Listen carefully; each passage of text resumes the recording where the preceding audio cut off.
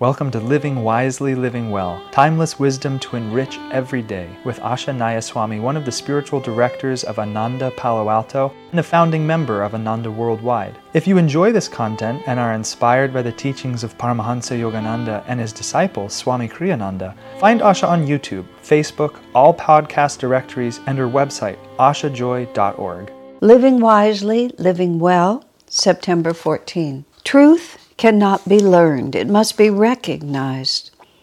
If you want to guide others to the truth, state your thoughts simply. Get people to respect them rather than you for having stated them. Speak the truth in such a way as to bring it back to people's remembrance. The sage Patanjali defined enlightenment as smriti, memory. It's very interesting to contemplate the fact that very often when we finally come to understand something, at least in the English language, we say, I realized it. I realized that this is true. I realized that this is where I need to go. I realized that this is the error I've been making. Even though we may have learned that from experiences that we had, by the time we actually recognize it, the language we usually use is I realized it. That's why when Master came to America and he wanted to have a name for the entire spiritual movement he started, he called it self-realization. He could have called it, and people do, self-actualization. There's other words, self-development, self-improvement, self-expansion. But there was a tremendous subtlety in self, which is with a capital S, realization. Because realization is always there, we just don't yet know it. It doesn't suddenly appear on the scene. It's that it was behind some kind of a shadow, some kind of a mist, which perfectly defines our inner relationship with the divine. The self, the divine self, is always there. We just don't realize it. We mistakenly think that we are the ego, that we are separate, that we are insecure, that we are alone, and then we realize that we are not. This is why Swami uses the phrase, truth is always recognized. And truth is recognized exactly at the moment when all the forces of delusion and wisdom have played together so that the balance tips on the side of wisdom. And we feel it in our lives. We can have the same evidence in front of us over and over and over again. And then there'll just be a point of realization. Often it comes like that. Often it comes like a snap of the finger. I just realized what I'm supposed to be doing. Isn't it so? It's like suddenly recognition is there. And when we realize something, there often is that feeling of recognition, that feeling that this is not foreign to me. This has just always been there, but it was, as I say, it was obscured by our opinions or by our fears or by our lack of knowledge or our lack of experience. This is why Patanjali uses that marvelous word for spiritual realization, which is smriti.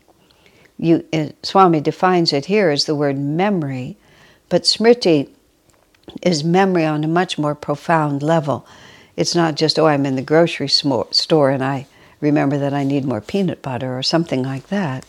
Smriti relates to the memory of eternal truth. And as we progress on the spiritual path, what happens is that more and more of those memories are revealed, memories of our divine origin, memory of the law of karma, memory of the appropriateness of this experience because it's exactly the karmic opportunity that I need. And it's not necessarily that I remember the past life in which I did the wrong thing that now is being corrected in detail in that respect, but we'll feel it. Smriti will awaken, and there will be a certain divine rightness to what's going on now. Now, Swamiji also says that if then you wish to convey truth to people on this higher level, not just facts, it's amusing now with everybody having a device in their pocket and all human knowledge being available just by a few keystrokes. We used to be able to have long conversations, even arguments about objective facts. And now immediately someone will pull something out. I remember spending 10 minutes having a discussion when we were on a trip as to whether or not town was 7 or 12 miles away from where we were. Went on for a really long time. Nowadays it would last about 2 seconds. Someone would pull it out. Now, I think that to a large extent that's a positive thing. So when Swami talks about trying to get people to recognize the truth, I'm not talking about objective facts in the material world, who was the 14th president and, who founded the League of Nations and how did it dissolve or anything like that. We're talking about the deeper states of smriti, of realization, where, and this is progressive, this isn't just God is love, but trying to get our thinking in order. I was reflecting on how Swami Kriyananda trained me over many years to think more clearly. I won't say that I yet think clearly, because opinions and emotions still influence. Until one is God realized, one cannot be certain. But certainly I think more clearly than I used to. And partly because he was training me for the role that I have now, he never allowed careless thinking to go unnoticed, is the way I would say it. He didn't always challenge me, because he was also very sensitive to my capacity to learn. And this is relevant to what I'm saying here. He understood that if he merely imposed an idea upon me, I might accept it out of obedience or out of respect, or even accept it, and this is even worse, out of mental laziness, because I myself didn't know what was exactly right. So if he just told me what was true, then I never had to raise my energy, transcend my limitations, fight against my delusions in order to come to the point where I could remember or recognize that it was true. All of that could be solved just by taking his point of view. So that was never the way Swami worked with us. He always did his very best to bring us to the point where we could recognize what he was saying as valid. And the way he did this, and I've observed it in both his writing and his speech for many years, is he would try to bring whatever example it was down to something that we ourselves had already experienced. And then from the level of our own experience, then he could build us to something that we may not have experienced, but we could at least recognize where the trail was leading. The most extreme example of that is a very, very beautiful and wonderful answer he gave to a commonly asked question among devotees, which is, we say that God manifested this world, that he wanted to enjoy himself through many. When people say, why did God make the world he did? Well, Swami Vivekananda's answer was, the level of consciousness that asks the question is incapable of understanding the answer, which was a very clever way not to have to answer it.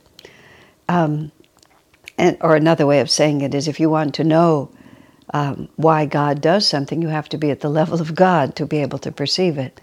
But Swami gave us a completely different answer. He said, God is bliss, and it is the nature of bliss, it's the nature of joy to want to share itself.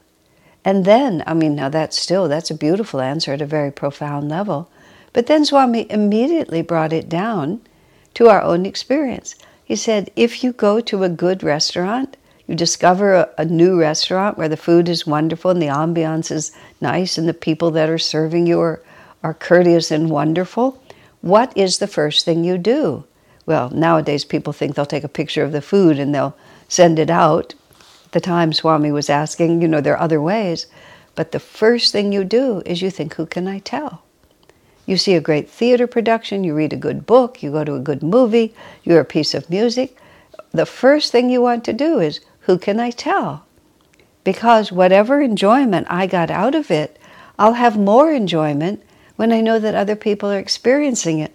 I've struggled at times when I've been somewhere either by myself or with a small group of people, when it would have been possible to include more people. And I'm enjoying myself so much, but my enjoyment is actually marred because those other people are not there to experience it with me. And I have to sort of think about how I'm going to get them into the experience by writing about it or telling them or something. Because it's the nature of joy to want to share itself. So when Swami says that, I certainly don't know why God made creation, but I can recognize a truth, and I can at least imagine how that truth could apply on a level that I haven't yet experienced. With everything that Swami taught us, he always would bring it down to a level where we could reason our way through it ourselves. Now, the effect of this, of course, I have tremendous admiration for Swamiji, and I think it's wonderful, and that particular answer is just wonderful. Why did God make creation? But what I remember most of all is the idea itself. Because Swami didn't try to bully me into it. Swami, we walked together side by side in order to find our way to the truth. So the idea itself was the focus point, not the fact that Swami knew the answer. Swami's imposing the answer. Swami knows the answer. Bring attention to the truth itself, to the thoughts that you are expressing, not to you for expressing them. Because if it's just about you, then the person won't recognize or realize it. They may admire you, they may fear you, they may grow to resent you, they may be angry at you for always being right, but they won't recognize the truth because your personality has begun to intervene. Swami said something to me once. He said, truth simply is. It speaks for itself. And speaking to me, it doesn't need you to defend it. And of course, what he was actually saying to me is it doesn't serve for you to try to dismantle other people's arguments when that dismantling feels like you're personally attacking them. Because then it becomes about you and them. And we've completely lost touch with whatever the idea is that we're trying to work with. And what is the point? The point is for all of us together to come to a deeper understanding. And this was also, again, the way Swami guided us in leadership at Ananda. He was never defensive. I never saw him defensive. But as I was saying earlier, that didn't mean that he was gracious in the face of foggy thinking. But he would always stop and consider the idea and then find a way. I'm trying to think of a good example, which doesn't in this moment come to me exactly, but just instead of letting us, for example, a lot of times we'd say things that were just like knee-jerk reactions to fads. I was politically liberal and I thought the government was in the answer just a random one. So I always think the government should intervene. And Swami would just sort of talk about big government and what it might mean and where government gets its money and what happens when government makes all these promises and they start overtaxing people and then they start printing money and then inflation starts developing. And isn't it interesting that Master really was a Republican, is what Master said. Now, this is kind of late in this 15-minute homily to introduce that idea. So I want to make it clear that in 1930, when Master said that, he was talking in an entirely different context. So he wasn't talking about political parties. He was talking, Master's belief was talking about that too much government involved in people's personal life does not lead to the greatest happiness. So that was entirely what Master meant. But even bringing up that single idea in a context where many of us were wedded to a certain liberal political point of view, Swami would just spend the time it took to help us understand that maybe we want to think this point of view through a little bit more rather than just parroting it forward. But he never made us feel like he was right or even Master was right. It was, why don't we consider this perhaps from a broader point of view so that we could then recognize the truth when it was presented to us in the right way. So, Swami says, truth cannot be learned. It must be recognized. If you want to guide others to the truth, state your thoughts simply. Get people to respect them rather than you for having stated them. Speak the truth in such a way as to bring it back to people's remembrance. The sage Patanjali defined enlightenment as smriti, memory. Joy to you, my friends. Our work is made possible by inspired listeners, so if you feel to support Asha, you can make a one-time donation, or for unique members-only content, subscribe through Patreon. Blessings and thank you.